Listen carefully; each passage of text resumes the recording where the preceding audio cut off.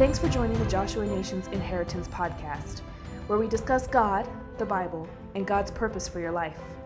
Be inspired and encouraged to engage in transforming the world around you.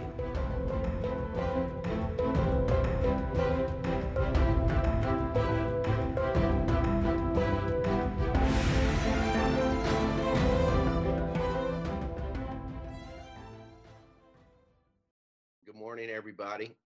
God's put it on my heart that in this time that we live in history, that He is restoring much back to the church, a understanding and a restoration to the goodness of God, that He is good, and we work backwards everything from the goodness of God, as well as the call to discipleship, to live out the teachings of Jesus and to put into practice what He's taught us how to live as his followers. And therefore, when that passion is in your heart, you're going to have a passion for the church. Jesus loves the local church. He loves the nations.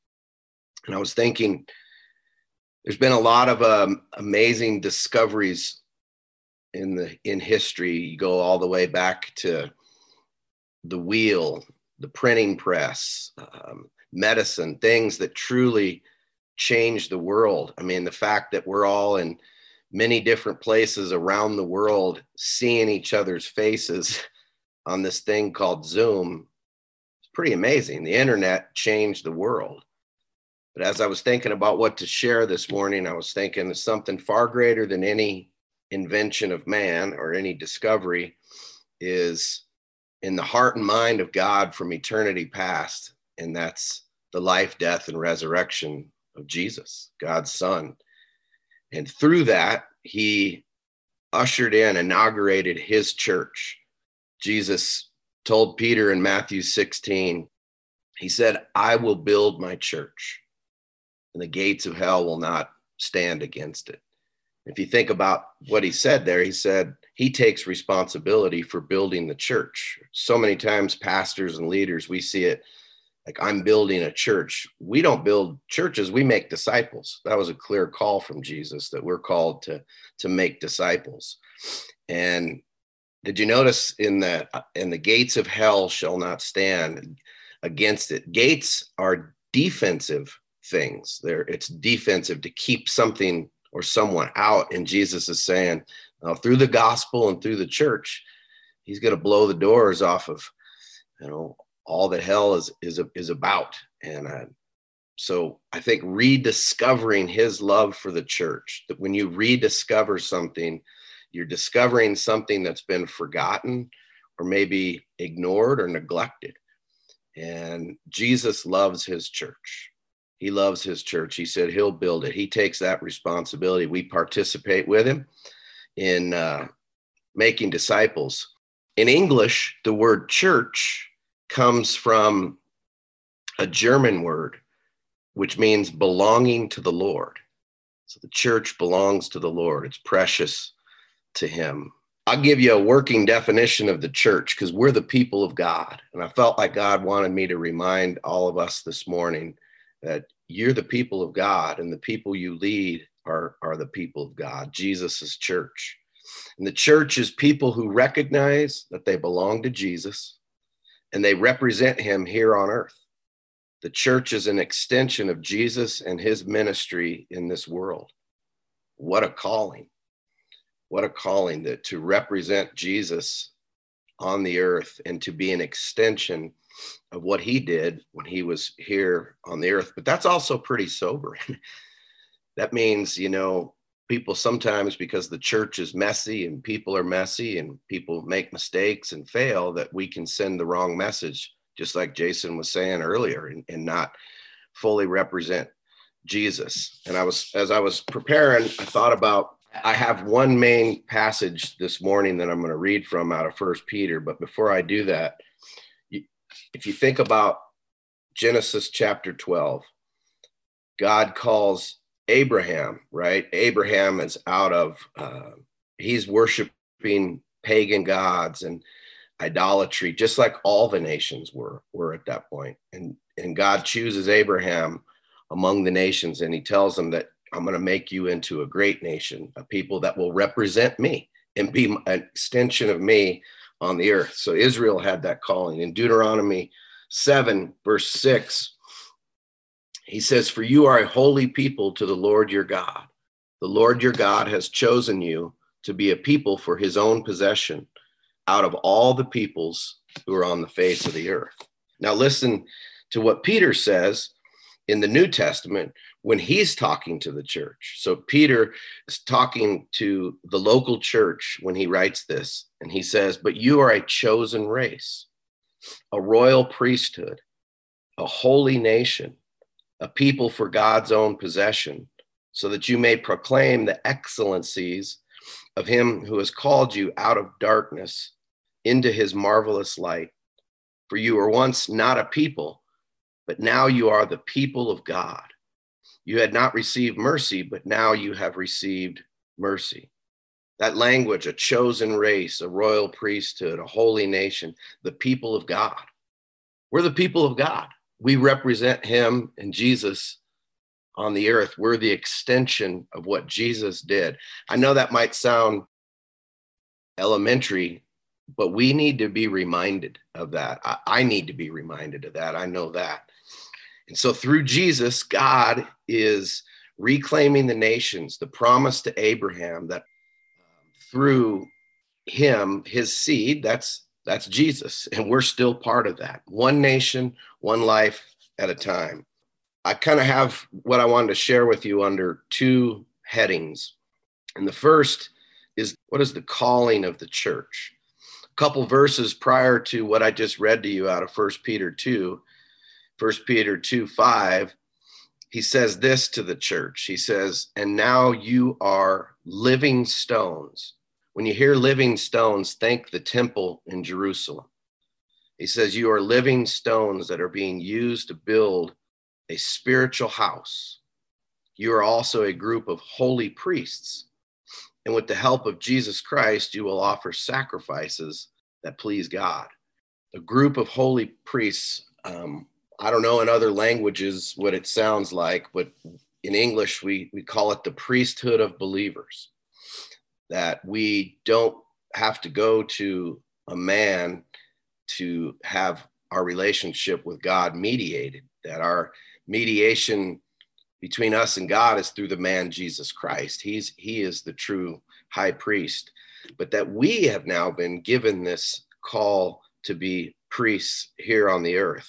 Revelation 1:5, and he has made us to be a kingdom, priests to his God and Father. To him be the glory and the dominion forever. Amen. So we're priests. So go back to the Israel in the Old Testament and this concept of the priesthood. Israel as a nation was called to be a priesthood. And yet when you read through the Torah, you read through the books of Moses, you see that Israel, they were afraid of God. And they said, Moses, you do it for us. You mediate between us and God. And Moses himself was afraid too. And so he told God, he said, can somebody else do this? And gets his brother Aaron to be the high priest. So there's always been this wrong understanding of the goodness of God, even go all the way back to Israel. But back to the priests. Priests mediate God's blessings on earth. So if we're called to be priests, we're called to mediate God's blessing, to represent God to the people of this world.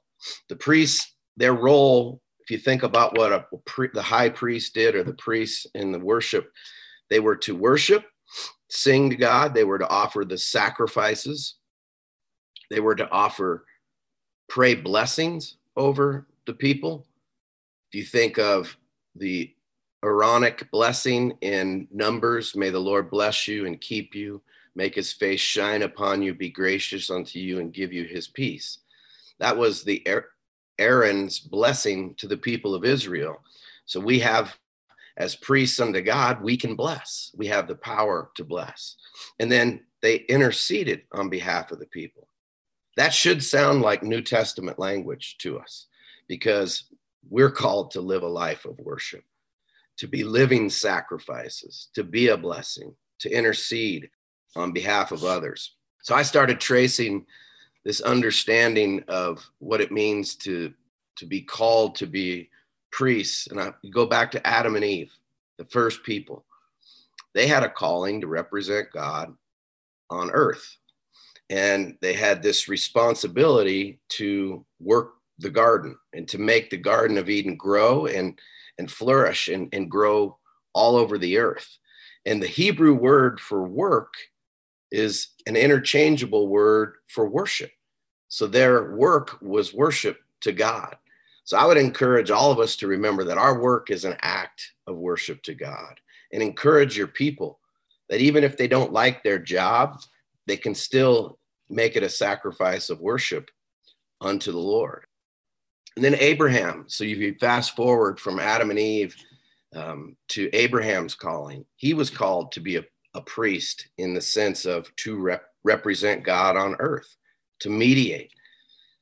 And then you get to Moses and the tabernacle. Some things I've discovered recently in some of my studies and reading is when God tells Moses how he wants the sacrificial system and worship to be in the tabernacle, that mobile worship space that went with the children of Israel wherever they went, that both the tabernacle and the temple were designed after the Garden of Eden. I find that really interesting. I didn't know that until recently, that in the tabernacle and the temple, you had the outer area, then you had a door into the tabernacle, and then in the middle was the Holy of Holies, the sacred space of God. God's everywhere, but he's always had his sacred space where his tangible presence was known. In the Garden of Eden, it was the same way. You had the outer part of the garden.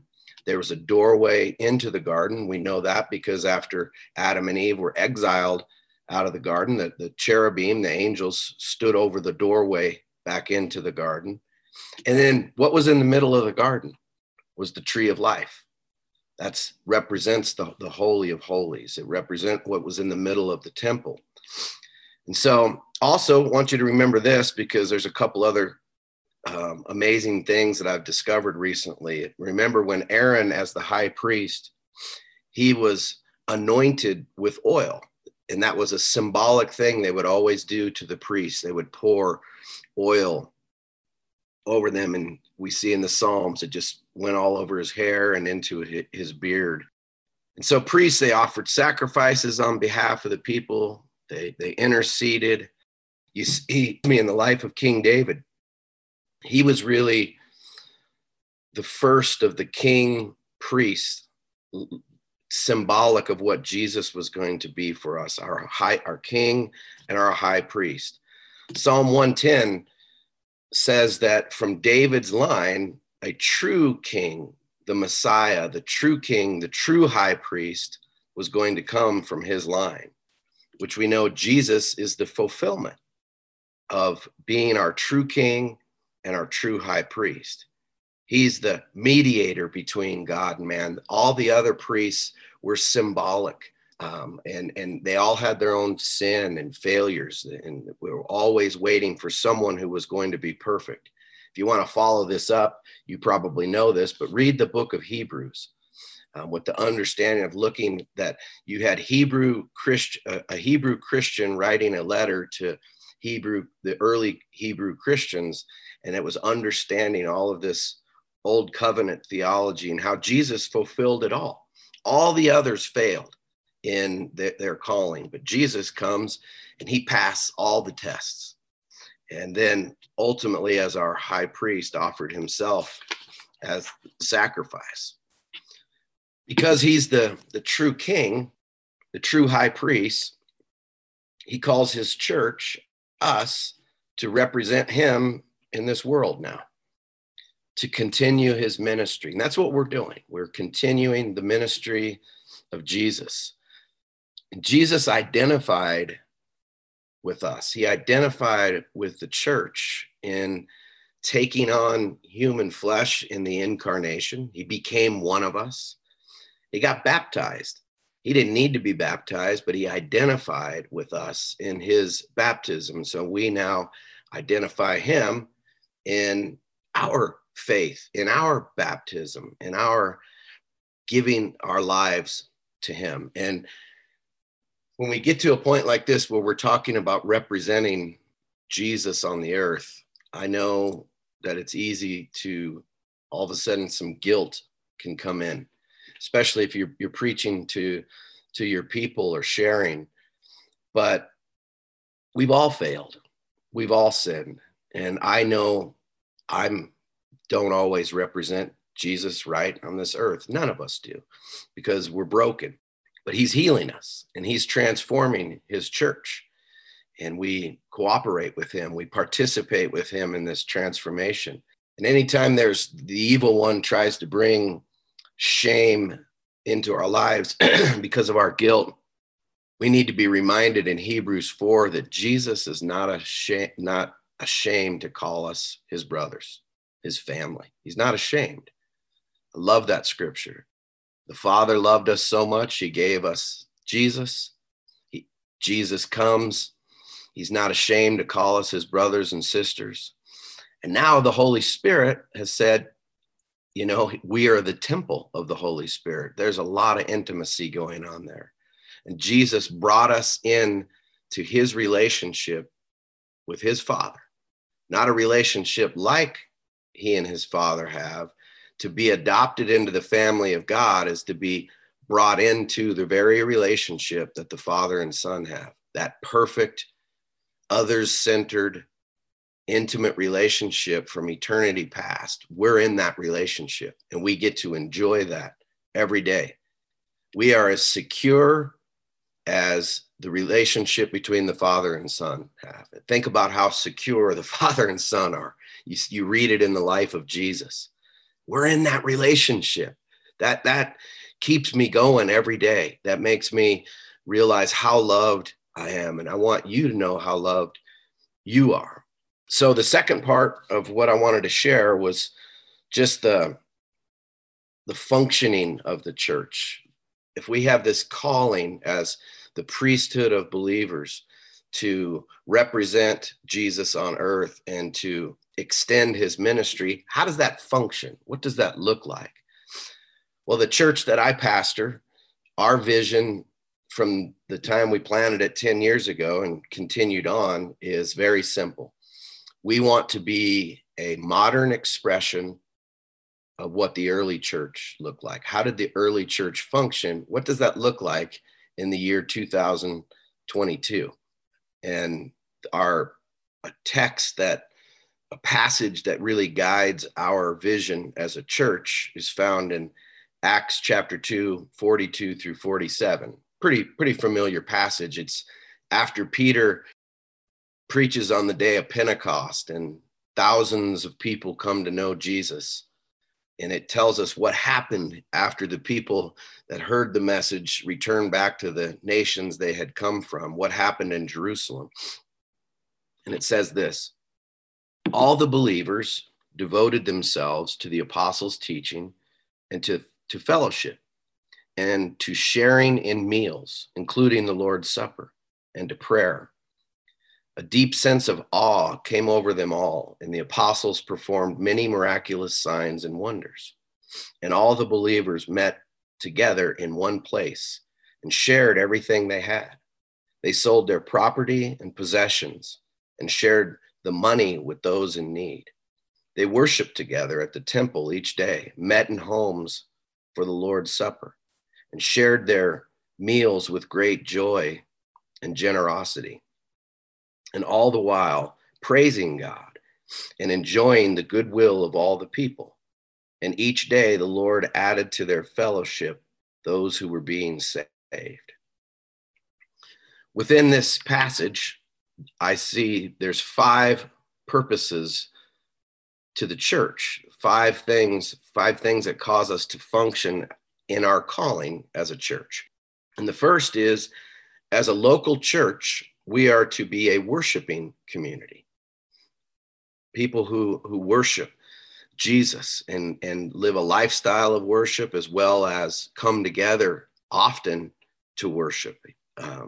Hebrews 13:15 tells us, as priests, we are to offer a sacrifice of worship. So our sacrifices are not burning animals or incense or anything anymore. They're different kinds of sacrifice, but it's still a sacrifice. Jesus, a famous thing that Jesus said, he said, wherever 2 or 3 are gathered in my name, there I am in the middle. I just learned this recently, but if you think about there's a depth to what he says when 2 or 3 are gathered in his name. In the temple and the tabernacle, what was in the middle? It was the Holy of Holies, it was right in the middle. In the garden, again, the temple and the tabernacle being a model of what the Garden of Eden was like. In the garden, what was in the middle? The tree of life. Jesus is the Holy of Holies. Jesus is the tree of life. And so he says, whenever we are gathered in his name, he's right there in the middle. The tree of life, the Holy of Holies is in our midst. And so our small groups, our things that we do, anything we're doing in his name, he's there right in the middle of us. And then to function as the church, we need to be a church that is a connecting community, where that word fellowship, a place to practice what the New Testament calls the one another's. There's like 60 times we're told in the New Testament to pray for one another, care for one another, serve for one another, be hospitable to one another. And there's so many more. The church functions when we're practicing those together, and we need one another to do that. And then we're to be a community that serves. We serve each other, we serve our communities, and then ultimately the world. Hebrews 13:16 says to offer a sacrifice of doing good for others, in sharing what we have. That's a sacrifice. And then what happened in the book of Acts, it says that there was impact. We're to be an impacting community. The Lord added to their fellowship every day those who were being saved, one life at a time. And I think we have impact when obviously we proclaim the gospel, when we demonstrate the gospel, when we invite people to be part of church, to be part of our services, to be part of a small group. People are in need of love. People are hurting and they're lonely. And we were made and created by God for relationships. And so teaching our people and ourselves, practicing the power of invitation, just inviting people to be part of the community. And then obviously going to the nations and having people who are sent to go into all the world, right? And some send, some go, but we all participate. And then what I see lastly in this passage in Acts is the church's functions when we're pursuing to be a maturing community. We're continuing to grow spiritually. We're disciples who make disciples. Ephesians 4:1-16 is another passage in our church that it's the goal of everything we do. Paul in Ephesians 4:1-16, he talks about unity in beliefs. And then he talks about why did Jesus give apostles, prophets, pastors, teachers, evangelists? And he says it's to equip the believers to do the work of the ministry, not to have one pastor or a couple pastors or leaders do all the work. It's to our job as pastors and leaders is to equip, allow others to do the work of the ministry. And that's our job as leaders. And he says, ultimately, the goal is to present every believer mature in Christ, to attain the fullness of maturity. So I would say this kind of in a conclusion. Jesus, when we think of our call as the church, our functioning as the church. In a sense, Jesus has two bodies. His physical body that was resurrected from the dead, which ascended back to the Father, and he's in the divine realm in heaven right now, physically. That's one body, but he has another body, and that's the body of Christ that represents him on earth, that we get to be part of, represent him and be an extension of him. And when you think of the gospel and what Jesus went through and how different he lived his life compared to the way the world tries to train us on what life is about. He turned everything upside down, and he made everything about serving others. And he came on a mission to set us free. Came on a mission to set us free from our three enemies of sin, death, and the evil one. And by his death on the cross and his resurrection, those enemies were defeated. Their authority was taken from them. When Jesus was before Caiaphas, the high priest at that time, the priesthood was pretty corrupt. And that's why the priesthood and the religious leaders couldn't recognize Jesus. They weren't ready, like John the Baptist was ready, and so forth. And when you see the word, the anointed one, in Scripture, it means Christ. We translate it in English Christ or Messiah. That's what the anointed one is. And when I was praying the other day, the Lord showed me something that I felt like I just want to remind you of how great Jesus is and the humility that he displayed in every area of his life. Though he was the king, the high priest, he humbled himself. And before the Caiaphas, when he's on trial for the things he was doing and the miracles and things he taught, calling himself the Son of God, Caiaphas asked him, he says, "Are you the anointed one? Are you the Messiah?" And I started getting this revelation about how Jesus fulfilled all of this king, high priest language in such a humble way. If you remember in Matthew 26, Jesus is before the religious leaders, and he's having a discussion with them, and a woman comes in with anointing oil, and she pours it over his head. And even the disciples got mad. They were like, what a wasteful thing. That was expensive perfume and anointing oil. And Jesus says, "No, she's done a good thing for me. She anointed me for my burial." And I was thinking, well, you know, there is so much in the New Testament where there are physical things that happen in Jesus's life that were fulfillments of things in the Old Testament. And I was thinking, well, where was Jesus anointed with oil if he was our high priest? Was it his baptism? And I thought, well, maybe. Then all of a sudden I thought about that story, that Jesus, his throne was the cross. His crown was a crown of thorns. The royal robe they put on his back that he carried was going to eventually be stained with his own blood. And then above his head is, on the cross, it's nailed that he's the King of the Jews, and all of this mockery. And yet all the while, suffering at the hands of violent men, he was undoing the fall of Adam. He was ushering in the kingdom of God, and he was ushering in the church and people who would follow him and trust him and believe him.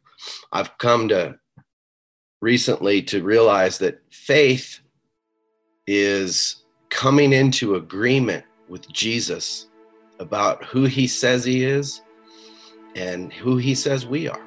That's what faith is Jesus, I agree with you. We don't make Jesus Lord. We don't make him Savior by our prayers. He already is Lord. He already is Savior. Faith is coming into agreement and saying, I agree.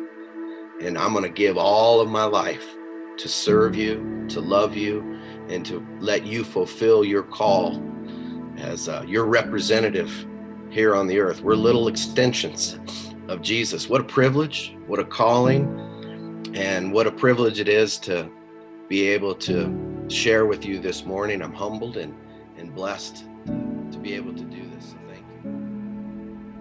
Thank you for joining Joshua Nations on this episode of the Inheritance Podcast. For more information about the ministry of Joshua Nations, please go to www.joshuanations.org. To join our prayer movement, please go to prayer.joshuanations.org. We hope you will join us for the next episode of the Joshua Nations Inheritance Podcast. May God bless you.